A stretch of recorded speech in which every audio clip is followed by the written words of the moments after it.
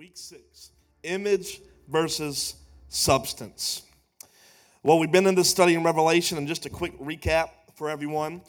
We've been studying the 7 letters to the 7 churches. Revelation being the idea that Jesus wants to reveal himself through the church. And in order to do that, he has to speak to the church and encourage us in some things we're doing right and correct us in some things we're doing wrong. So John, one of the apostles that was burned alive because they were trying to kill him, because when the government realizes that the King of Kings is stronger than what they try to do, they try to take out leaders. So they were trying to take out leaders, and they couldn't kill John, so they exiled him to the Isle of Patmos. So when he was exiled, they thought they could shut him up, but Jesus said, no, I'm going to talk through the one that's living still, and I'm going to give you a dream, and I'm going to give you some things to write, and these letters are going to go to the 7 churches in the province of the Roman province of Asia. So in this image, you've got the 7 lampstands with Jesus in the middle of the 7 lampstands. And he says the 7 lampstands represent the churches. Jesus is in the middle, making sure that all the churches are burning as bright as they possibly can. In order to burn bright, you got some things that you're doing right, but you got some things you got to correct. So let's talk about what you got to correct. The first church was the church of Ephesus. He says you got a lot of stuff right, but you've fallen out of love with me, and you've fallen out of love with each other. Right? You're doing all the stuff, but if you don't love people doing it, stop doing it, because it ain't worth it. Number 2, church of Smyrna. You're persecuted and you're poor, but I got a correction. Stop being afraid and remember who you serve in the midst of your persecution. I think the church at large needs to hear that message. Stop being afraid. And you can see who's afraid by the way they act during the time of epidemic that's not as bad as any other one. Number 3, church of Pergamum. They were loyal in what they called Satan's city, but he says you have tolerated way too much sin. You've tolerated too much perversion of grace. You are preaching a message that says grace allows you to live however the heck you want to live. And that has pretty much infiltrated most of the church of America. It's this fluffy grace message of live how you want because he's paid for your sin. You're going to heaven, so how you live on the earth doesn't matter. That's a grace message. Grace did not buy a way for you to live how you want. Grace purchased a way for you to enter into the Holy of Holies 24/7 because now he is dwelling inside of you, not an external temple. You have become the dwelling place of God. That is what grace purchased for you. Okay? See, now y'all good. Okay. Number 4, last week, the church of Thyatira. He said, y'all doing good in a few areas. You're increasing in love, faith, service, and patience. But you've allowed the Jezebel spirit in the church. You have permitted a false prophet and teacher. We talked about own the problem. I see so many churches praying away the Jezebel spirit or the Python spirit or a demonic spirit getting in the church. But Jesus says, I'm not blaming the spirit for getting in. Because demons and Satan, they are not the gatekeepers of the church. My people are the gatekeepers in the church. And if a spirit got in, it's because you allowed it. And you allowed it based off of your compromise. And you've allowed it because you hadn't been watching properly. Because a lot of churches love to put in leadership way too quick. Because they want to keep the people, they want to grow the numbers instead of being slow to lay hands on as we're taught in the book of Timothy. Perhaps that's why it took 3 years for Jesus to raise up disciples to put them to the plow of apostleship. Perhaps that's why when Paul got delivered on the road to Damascus, he had to sit up under teaching for 20 years before he ever started his ministry. We forget about that part. We think Paul started to see and then he started to preach. No, he had to be fathered for 20 some odd years before he started to become what we see today. But what we love to do in the church is we love to just throw people into position, and that's why half the church is the people are leaning in the church and they got no business leading, and spirits are infiltrating, and we have false messages being preached. So now we come to the fifth church. Y'all ready? Amen. I'm excited. Today, we begin the fifth letter to the fifth church. Revelation chapter 3, starting in verse 1. Write this letter to the angel of the church in Sardis. Everyone say Sardis. This is the message from the one who has the sevenfold Spirit of God and the 7 stars. I know all the things you do and that you have a reputation for being alive, but you are dead. The city of Sardis at this time has seen its best days and it started to decline. But make no mistake, Sardis was a very, very wealthy city.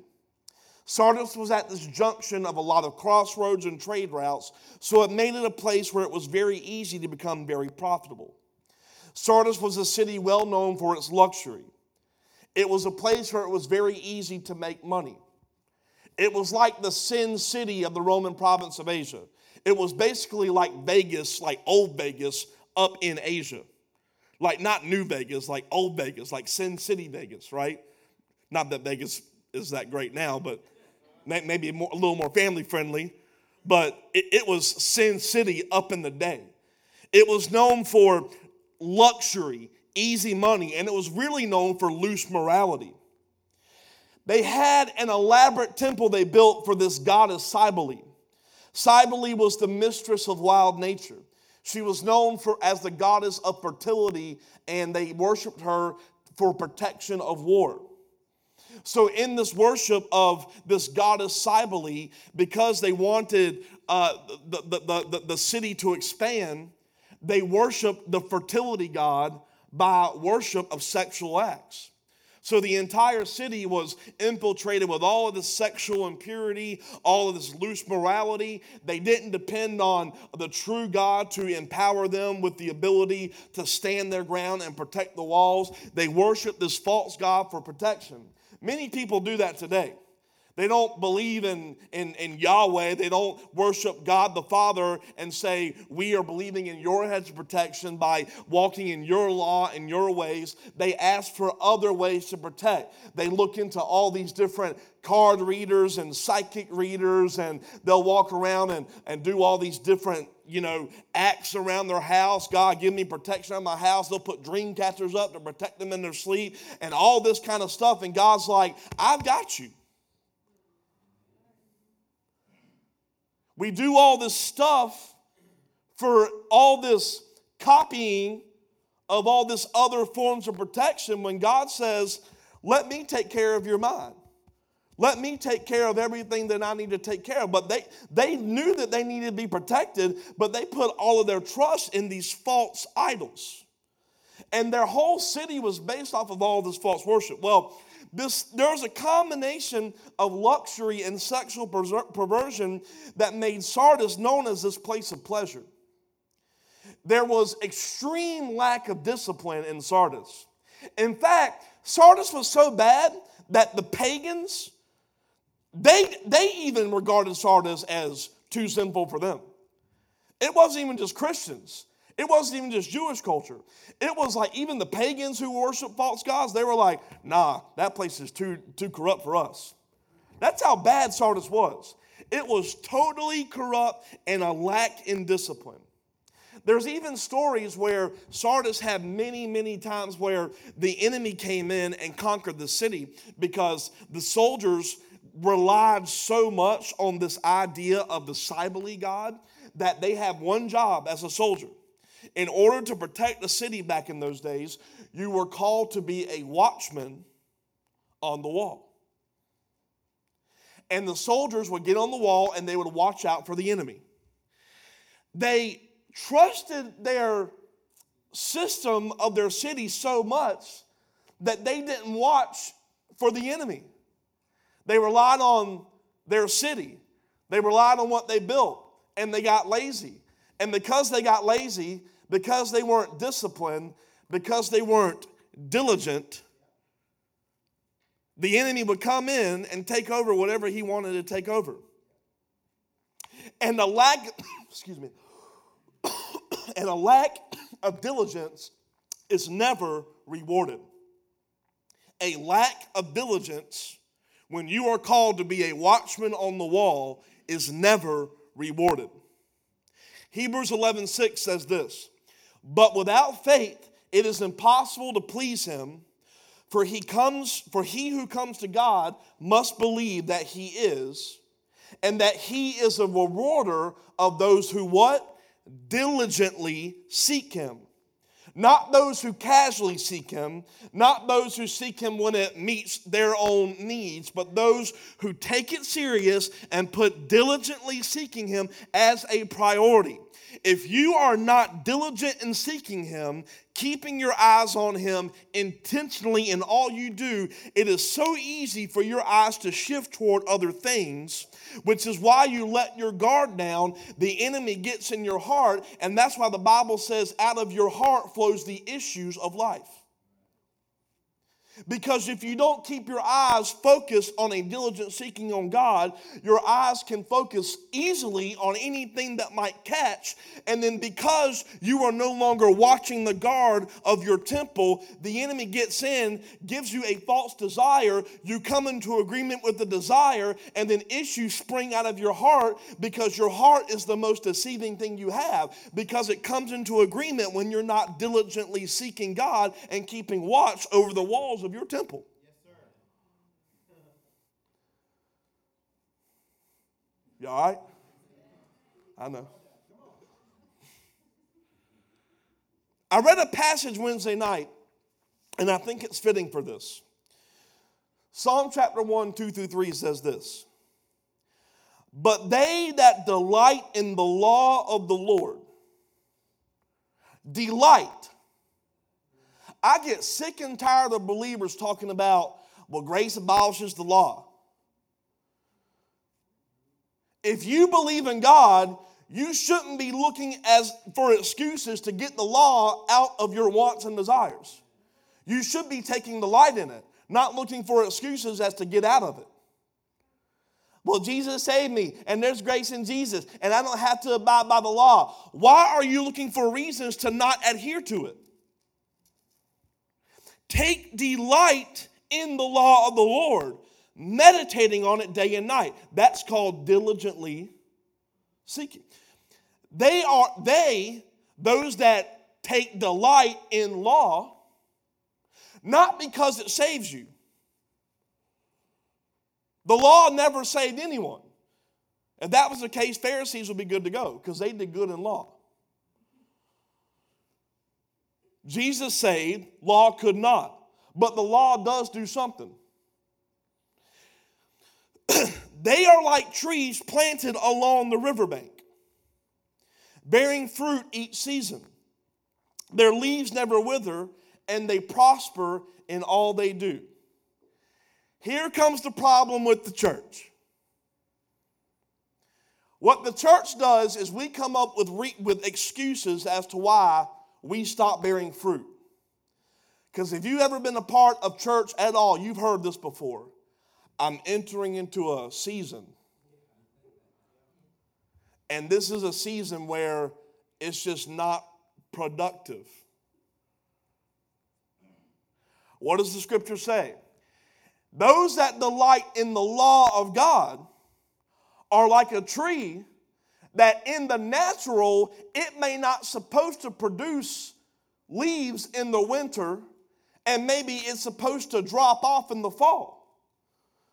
But if you live according to a supernatural law of heaven, and you delight and meditate and seek him, no matter what season you're in, you are able to produce, because your roots are no longer in the ground. Your roots are upside down from heaven. Therefore, no matter what season you're in, you can produce. Well, we're just in this season where the church is called not to produce, and we need to wait on the Lord. Waiting on the Lord doesn't mean you can't produce. Resting doesn't mean you can't produce. Jesus was resting, and his disciples fell asleep, and in his state of rest, he had to produce a fruit of discipleship, calling them to say, why are you asleep? In the 3 years of Jesus' ministry, did you ever see a time where Jesus couldn't produce because it was a season of being unproductive? Do you really think that COVID is a time for the church to enter into a season of not producing? But how many places called houses of worship are in what they call seasons of unproductivity? And if we would seek and meditate on God day and night and take delight in His law, He says, no matter what season you go through, you can produce, because you are no longer in the rhythms of natural. You are in the rhythm of thy kingdom come and my will be done on the earth as it is in heaven. And as it is in heaven is not dependent on seasons that you walk through based off of your stuff. So you seek me and you meditate on me and you be diligent to wait on me and watch on me, and you don't have to worry about seasons. Well, I'm in a season where relationships are lacking and friendships are lacking and my finances are at this and I don't have a job and COVID won't let me do this and I'm going through that. Are you going to let the environments dictate you, or are you going to dictate how you produce in an environment? There's been prophetic words released about an entrepreneurial spirit. COVID shut down everyone, and everyone's, I've got to depend on a $2,000 check. Well, God says, hold up. You have created a dependency on a government check. I'm not speaking against the check. Don't hear me wrong. I ain't got one yet, but that's cool. Ever. And I'm good with that because y'all can pay your taxes on it. But joke. He says, you're depending on a handout. But in the middle of not producing, how about you go produce something and not depend on the season of what they want to give you?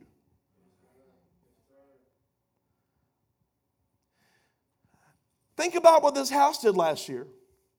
Shut down the house, and every pastor was freaking out about no one's going to tithe. So out of a step of faith, we took out loan after loan, redid the place, opened up Father's Day, and by the end of the year, we doubled tithe and offering, and we had no debt. Amen.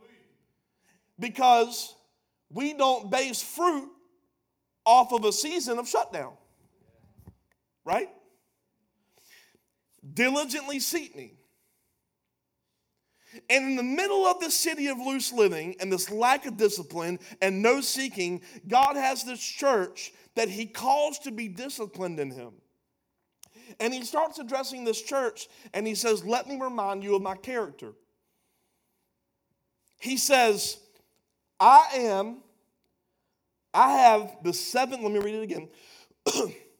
The sevenfold Spirit of God and the 7 stars. My character is the sevenfold Spirit of God, and I hold the 7 stars. Jesus, the number 7 in this culture means completeness and perfection. Jesus says, my character is that I hold the completeness and the fullness of the Spirit of God. So when I speak to you about what I'm about to talk about, I want to remind you that I'm speaking in completeness, fullness, and perfection. If you remember in Isaiah chapter 2 a few weeks ago, we talked about, he describes what the sevenfold Spirit of God is. It's godly wisdom, understanding, counsel, might, knowledge, and fear. So he says, whatever I'm about to say to all of you, all of that is in my words. And then in Revelation 1:20, it says that the 7 stars are the angels of the 7 churches, the messengers to the 7 churches. So he says, what I'm about to say is not just for one. What I'm about to say is for the complete thing of the church. So for any theologian that says this was just for the church in Asia, that's called false teaching. This is for the whole deal. This is for anyone with ears to hear. This is for anyone who's ever going to read this word. Jesus says, I know all the things you do, and you've got a reputation, Sardis, for being alive. The church in Sardis had a reputation, an image. that many churches have today of being alive. We meet every Sunday. We've got a great small group structure. We've got giving. We're doing outreach. Right? We have potluck Sunday. Not us. I'm talking about third person talking right now. We do the church thing. We meet every night of the week. That's what the church, we have an image of being alive. We're doing a lot of stuff. We've got a building. We've got a website. We've got great social media posts. I heard a great speaker the other day saying it's a sad day when the church is measuring growth by social media engagement. And it's funny and everyone's laughing, but I can direct you to YouTube channels where they devote hours and hours of teaching on how to grow your church through social media. To me, that's an issue.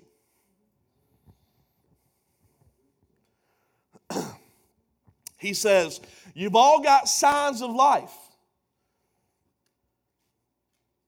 I imagine Jesus talking to all the churches I'm thinking of right now in Savannah. You've all got signs of life. Y'all doing all the stuff. You've got revivals, you've got meetings, you're all doing great stuff.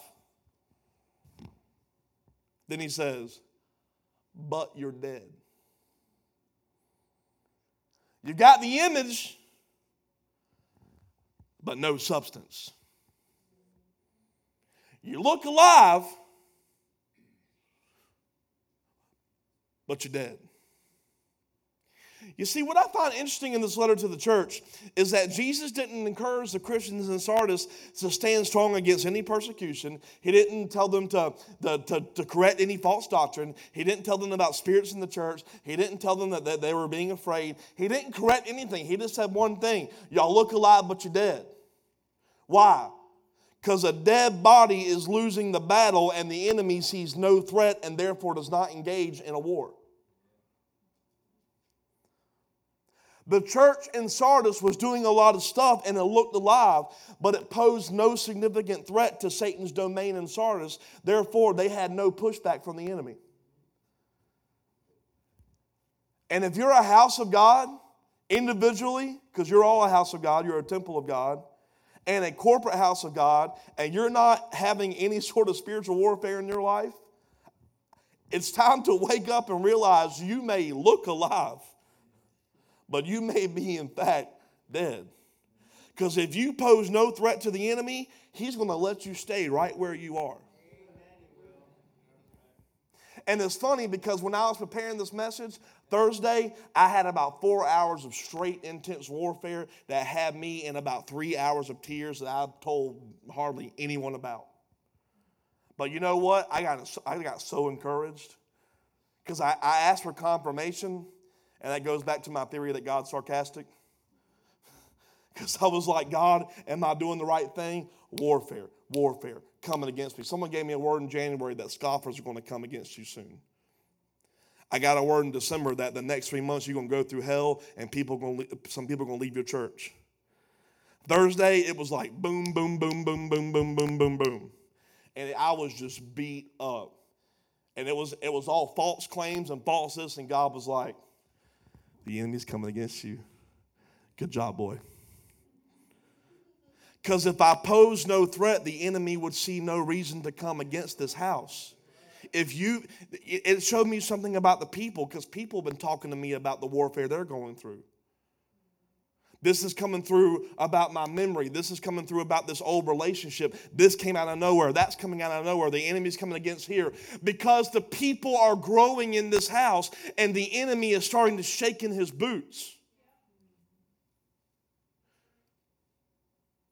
The enemy will not engage in a battle with something that he is not worried about.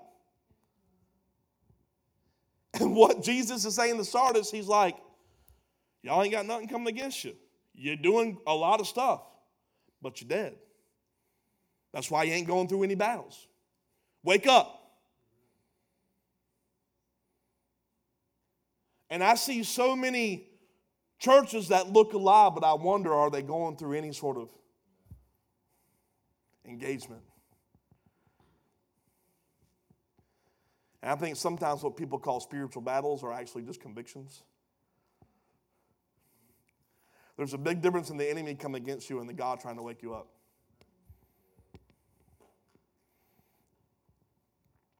This was the perfect model of an ineffective church. The image was alive, but their substance was dead. Sardis wasn't changing. Nothing was happening. Isaiah 54:17 says this, but in that coming day, no weapon turned against you will succeed. You will silence every voice raised up to accuse you. These benefits are enjoyed by the servants of the Lord. Their vindication will come from me. I, the Lord, have spoken. Look at what it says. Weapons will turn against the church. Voices will be raised to accuse you. Here's the promise. The weapons won't succeed, and the voices will be silenced. But we read it wrong. We read it, oh, we're never going to experience warfare. No, that's not what it says. Weapons will come, voices will be raised, but they will not win the battles. The weapon may be formed, but it won't prosper. Right? Weapons will turn, voices will be raised, but they will not succeed, and they will be silenced. So if we're not seeing the try, we have to wonder if we're posing a threat to the territory of the enemy. That's why God says, go therefore and occupy. What does occupy mean? You ever heard, see, you need to be pastoring. What does the word occupy mean? Not again, God. We're not doing it. Well, then take away pastor, apostolic. What does the word occupy? It's a military term. Have you ever heard of the term, God's already won the war and we're fighting battles? That's where occupy comes in. God says, I've won the land. Now your job is to battle in occupying what I have already won for you. The enemy is in an area that I've won for you. You don't have to fight a war. You go occupy where the defeated thing still stands. Go occupy Savannah. Occupy your home. Occupy your work environment. There's no war to fight, but there are battles to go through and occupy the area. So if you are called to go occupy, that means weapons are going to be formed and voices are going to raise to say, you're not allowed here. But they cannot win because you are called to occupy something that's already been won. But if you're not moving forward to occupy, then you're not posing a threat into the areas that they're still residing in that they have no right to reside in. That's why the enemy has no authority, because they have no rights.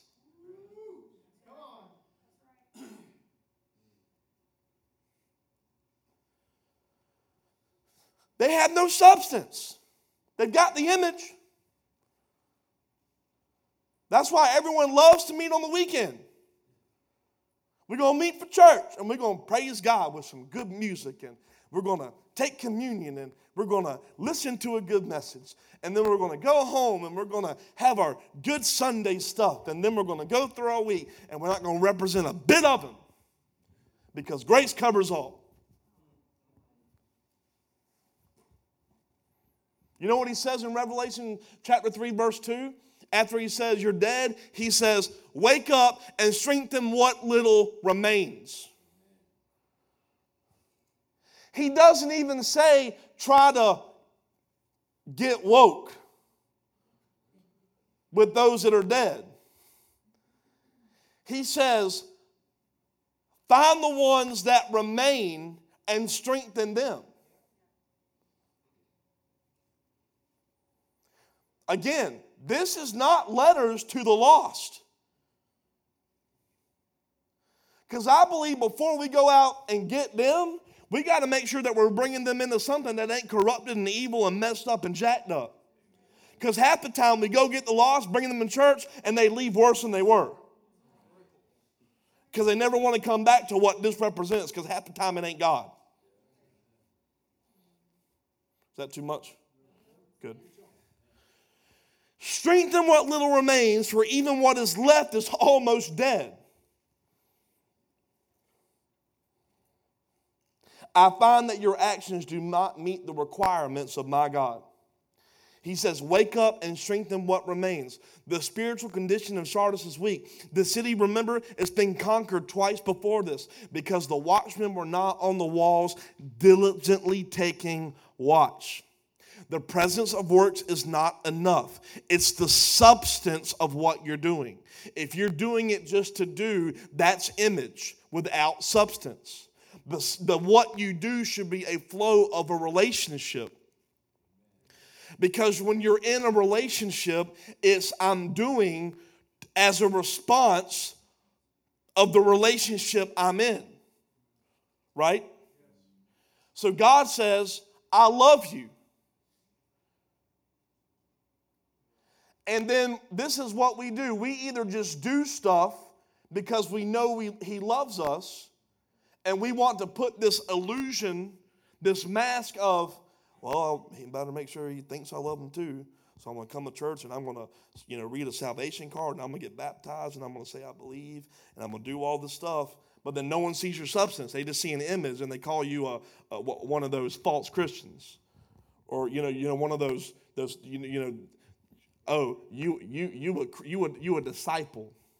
Yeah, I see what you a disciple of, right? Relationship says, I talk and I speak and I have a friendship with the one who loves me, and I do based off of an assignment that he has spoken to me in that relationship. So I don't do as a check the box. I do out of a flow of a conversation.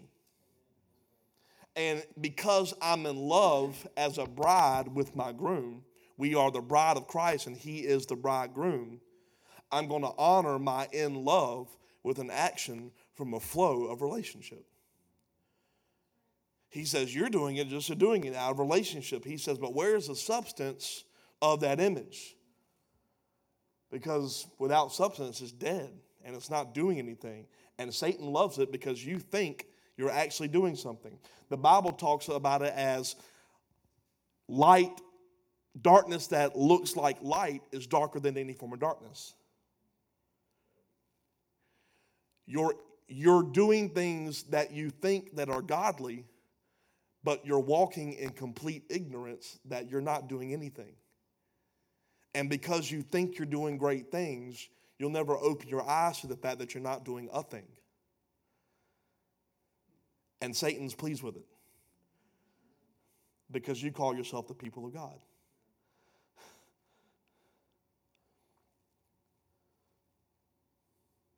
Think about it. Think about the deception in the garden. Oh no, God ain't going to be mad at you. You're good.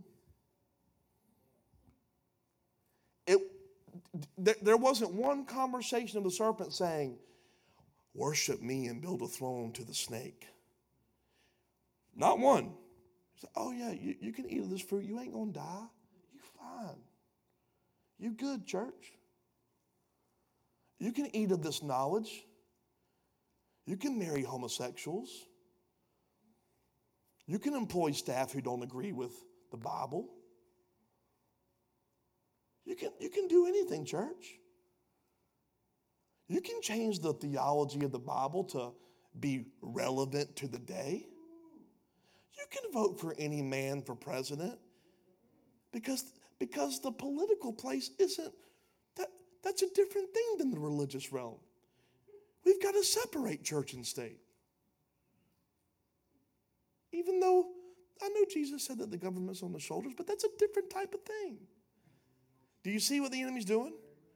He's convincing people that separate. And now Christians are arguing on behalf of the enemy thinking they're doing the right thing. Are our eyes opening?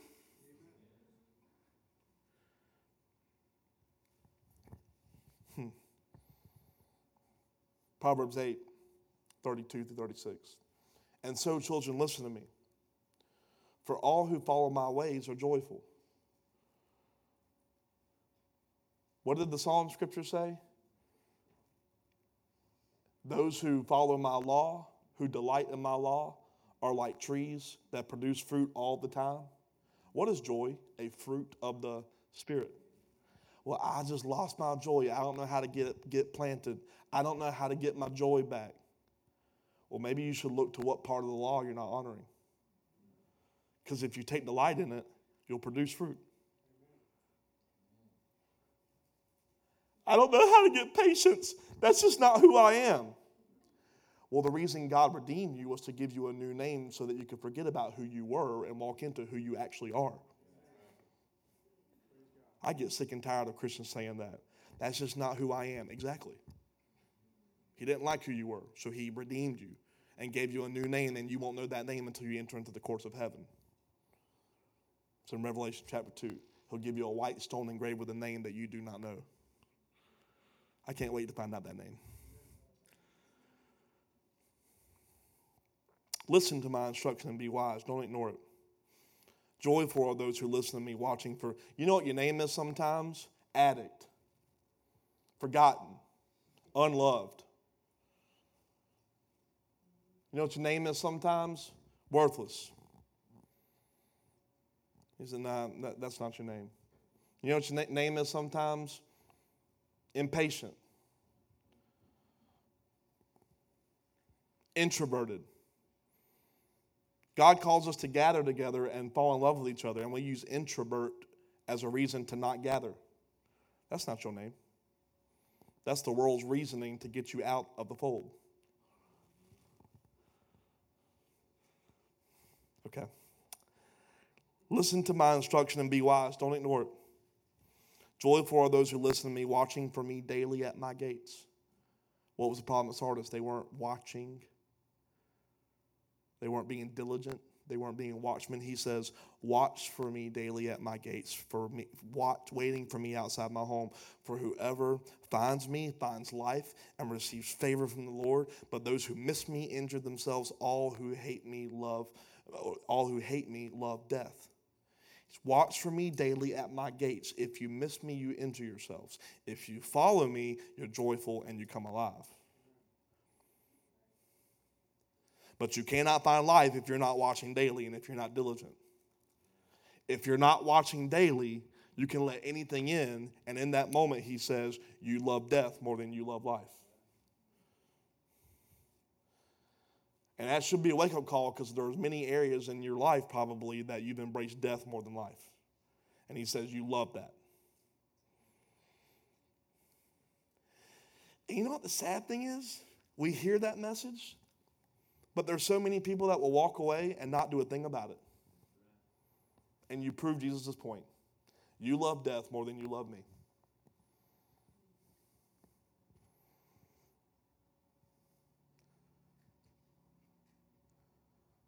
Now, I'm not saying you're going to walk away totally transformed in a moment. But there's got to be at least an acknowledgement of, Lord, teach me how to walk in this path and out of death. Some people will be transformed in a moment. Sometimes it's a matter of saying, Lord, here it is.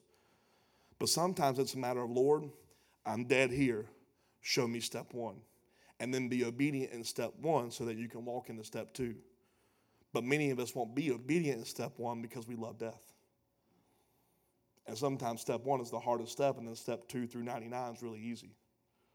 Because step 1 is the hurdle, and then step 2 through 99 is downhill.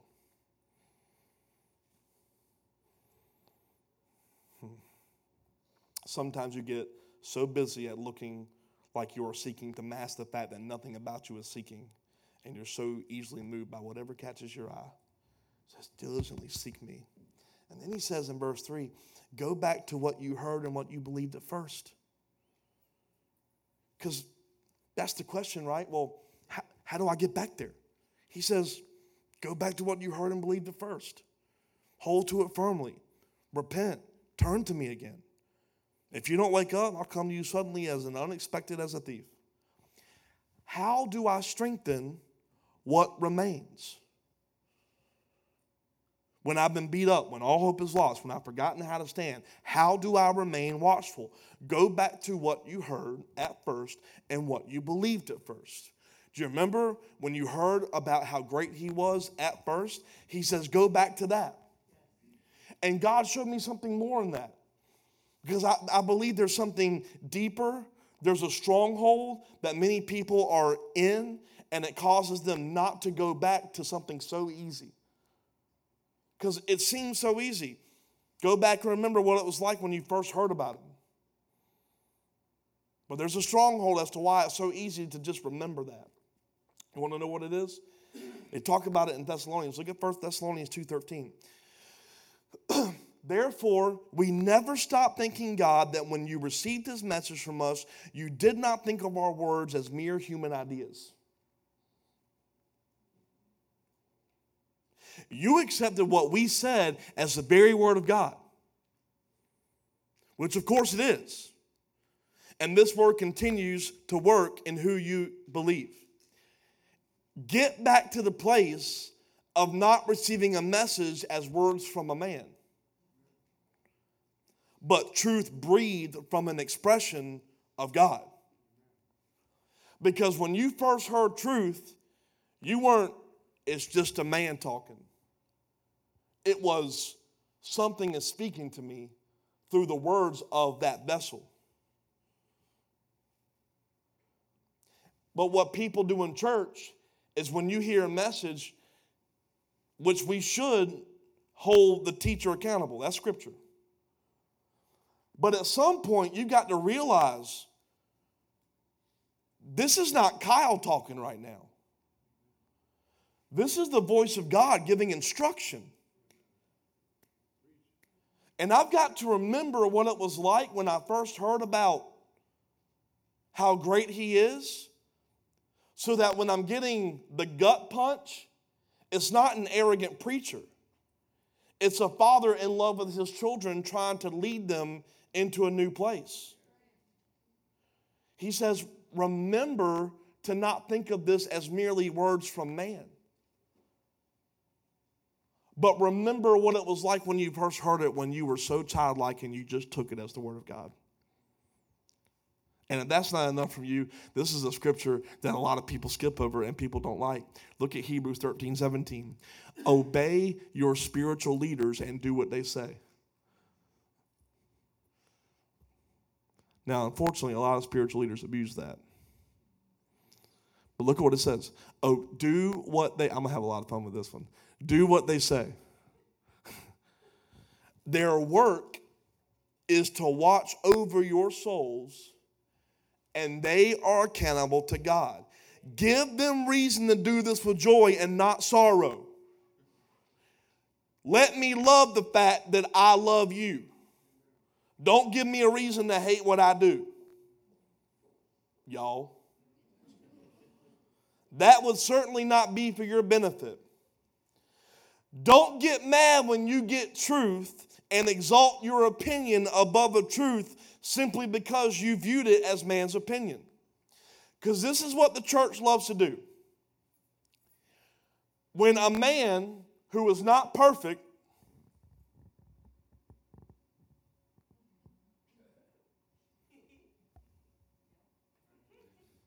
gives you a truth and you don't like it, some people will start searching out, what has he got wrong? Or what does, well, he's arrogant. Or he's a smart behind. Or he don't do this right. Or he don't do that right. Or did you hear about what he did 10 years ago? Or this and this and that. But think about what the scripture says. Throw it up there again. Look at what it says. Their work is to watch over your souls, and they're accountable to God. No matter what I'm still getting right, I have given my life over to make sure that you never walk in to the issues that I've been in, or the issues that I'm still dealing with, or the issues that I know about. We're called to father people. What does a mom or dad do? I want to raise my son or daughter to never deal with the issues that I messed up in. You want a spiritual leader to be your father. What does a father do? I've messed up. I'm going to teach you to do things, obey the words I'm giving you so you don't do what I've done. And then when you hear those words, people look at preachers and they call them what? Hypocrites. No, they're fathers.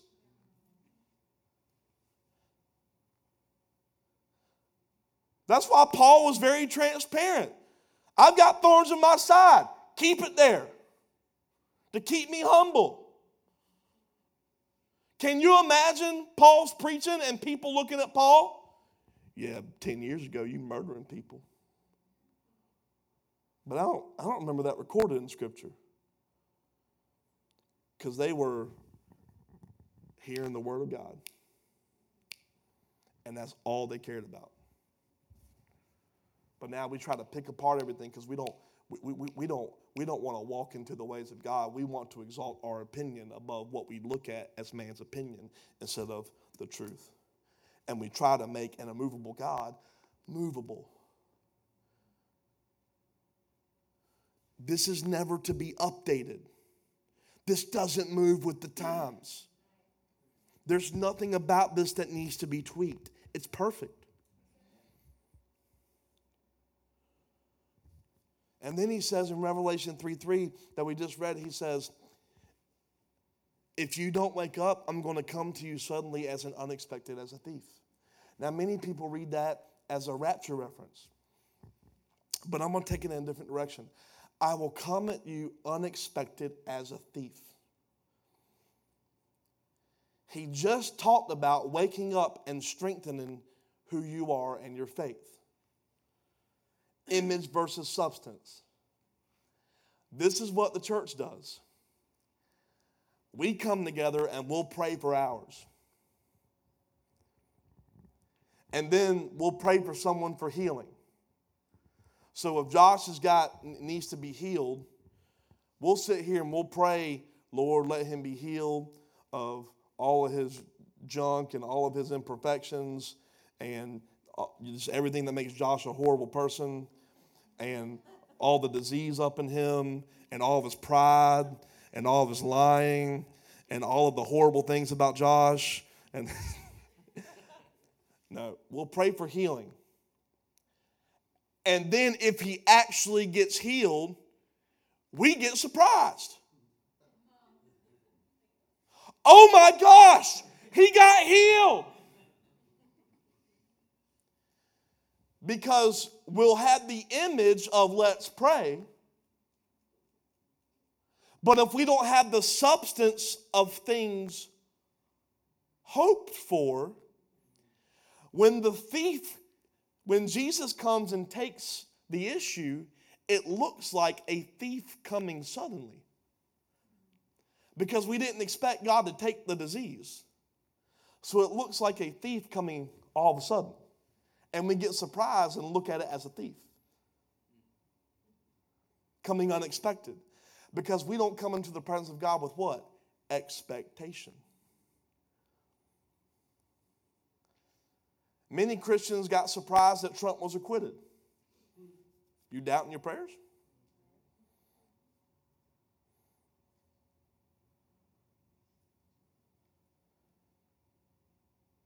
I'm guilty of it. Over this past 2 months, I can name about 30 people who have come into this house. And they are all coming for the same reason. Leaving large churches seeking unfiltered truth. And I'm like, well, why did I come in here?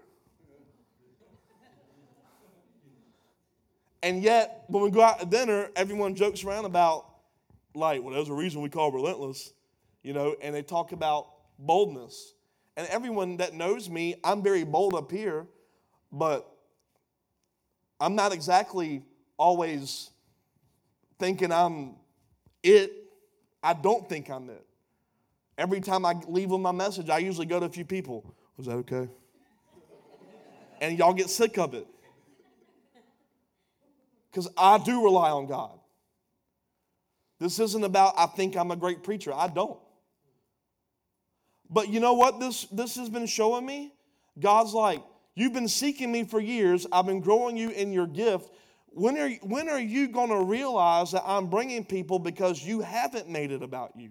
Why are you surprised by that, Kyle? And then, on top of that, you're raising up people with a heart for them to surpass you. Why are you surprised that I'm bringing them to you? Where's your substance, boy? Where's your substance, church?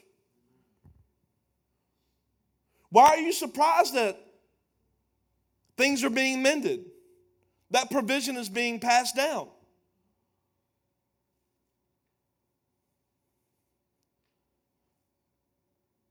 And then Jesus takes a shift. Is this okay? There it is.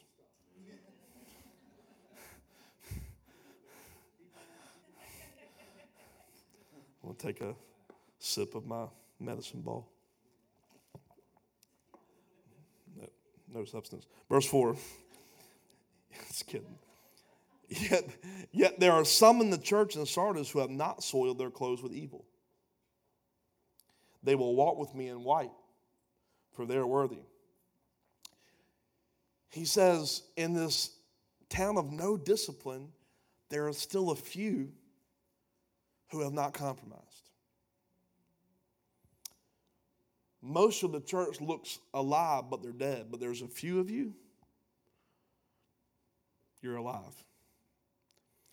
In other words, he says, there's a remnant. There's a small amount of believers who are worthy to walk with me in a day of complete moral corruption. Why do you think we're in a day where America especially is in a day of absolute corruption and people are leaving churches of thousands to go to churches of tens and twenties?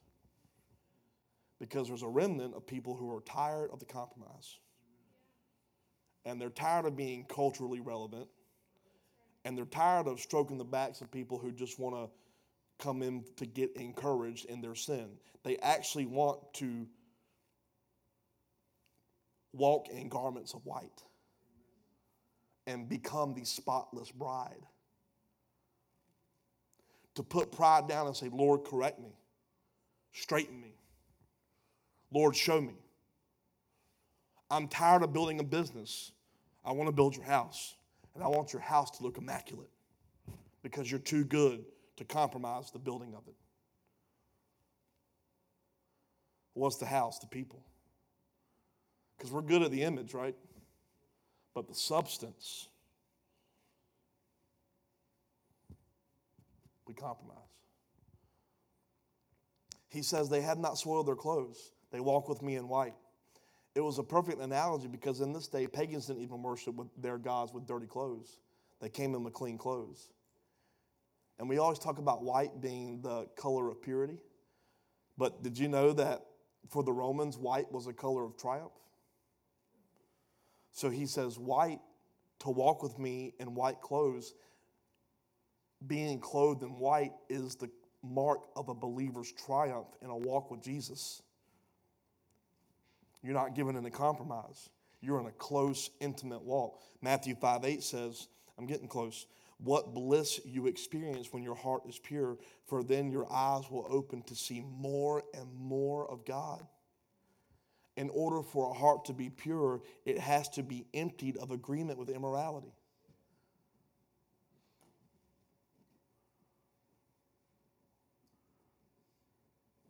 God, I want to walk with you. I want to see more of you. So, okay. Stop letting your desires of your heart coming into agreement with all this immorality in the world and justifying it based off of your wants and your desires. I've plainly told you I want them replaced with mine. Yeah, but I'm losing friends and I'm losing this. But you say that you're okay with me being your best friend. So why, if I supply your every need, why are you throwing me away for every need that you're grabbing by your own merit?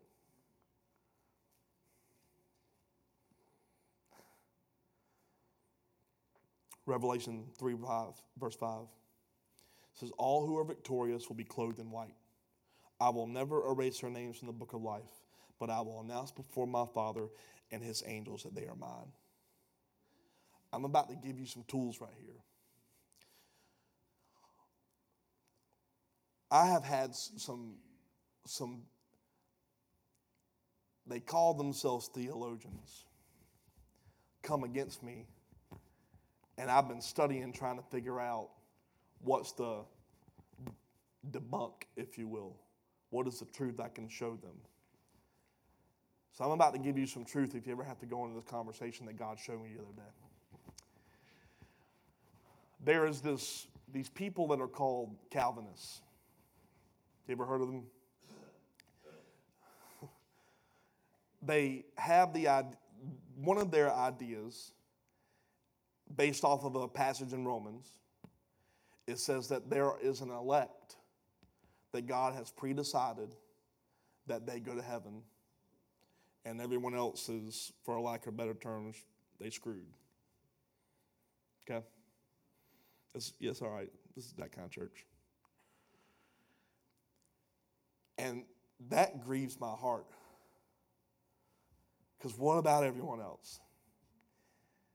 And in the chapter of Romans, it says that there's an elect that go to heaven. So I've been trying to figure out what is the answer. God showed it to me in this message. You want to know what the answer is? Check this out. Let me read verse 5 again. All who are victorious will be clothed in what? Those who walk with God have a certain kind of what? Clothing. A certain kind of covering. When Adam and Eve sinned and they realized they were naked, they tried to cover themselves. What did they try to cover themselves with? Fig leaves. When they came before God, after a conversation, God said, I've got to give you necessary covering, worthy covering. So he said, fig leaves won't do it. Let me give you proper covering. So he made them tunics of skin. How do you get skin from an animal? You have to kill it. You have to do what? You have to sacrifice it. How do you cover sin? You have to do what? A sacrifice. That's why Jesus was the Lamb of God. He had to be what? Sacrificed. So there had to be a proper covering. Okay? Well, there's a parable that Jesus teaches, and he never really explains much of the parable. Because the reason we have parables is Jesus says, parables are for the ones that go to churches of thousands and thousands who just want to be puffed up. But the remnant, y'all going to get it because you're seeking me. So listen to this parable. This is the answer to the elect. This is so good. Matthew 22, 11 through 14. The king has had this wedding, and he has just invited all these people in the streets to come in because no one has came to the wedding feast. Okay? So at the end of the parable, verse 11, he says, when the king came in to meet the guest, he noticed a man who wasn't wearing what? Proper clothes for a wedding. Friend, he asked, how is it that you're here without wedding clothes? The man had no reply. And then the king said to his aides, bind his hands and his feet and throw him into the outer darkness, where there will be a weeping and gnashing of teeth. For many are called, but few are chosen. Everyone got called to the wedding feast. Everyone got called inside to the house, the king's house. Everyone got an invitation into the house of God. Many are called, but few are chosen. Few are elect. But it wasn't God, it wasn't the king, it wasn't the owner of the house that decided who was elect. What decided who was elect? If they came wearing the proper clothes. And what's happened in the church is that many have been called. Jesus even says, many will call upon my name, but I'll say to them, I never knew you. Verse 5 says, those who are clothed in white, I will write your name down. Because many have come into my house and many have tried to sit at my table, but my elect are those who came wearing the right clothes. You call yourself a believer, you call yourself a son or daughter of God, but those who truly know my name, they don't come with soiled clothing. I'm looking for my pure and spotless bride. You wear clothing of pure and righteous living. You don't compromise based off of what the world tells you. You don't compromise based off of a theology where you can live loosely and like you want, like the church at Sardis. You come and you sacrifice everything of yourself, showing me that you want all of me and nothing less. The elect are the people who wear their clothes of purity and white and say, God, I'm walking with you in everything. That's the elect. It's your own decision, not his. Does that help anyone?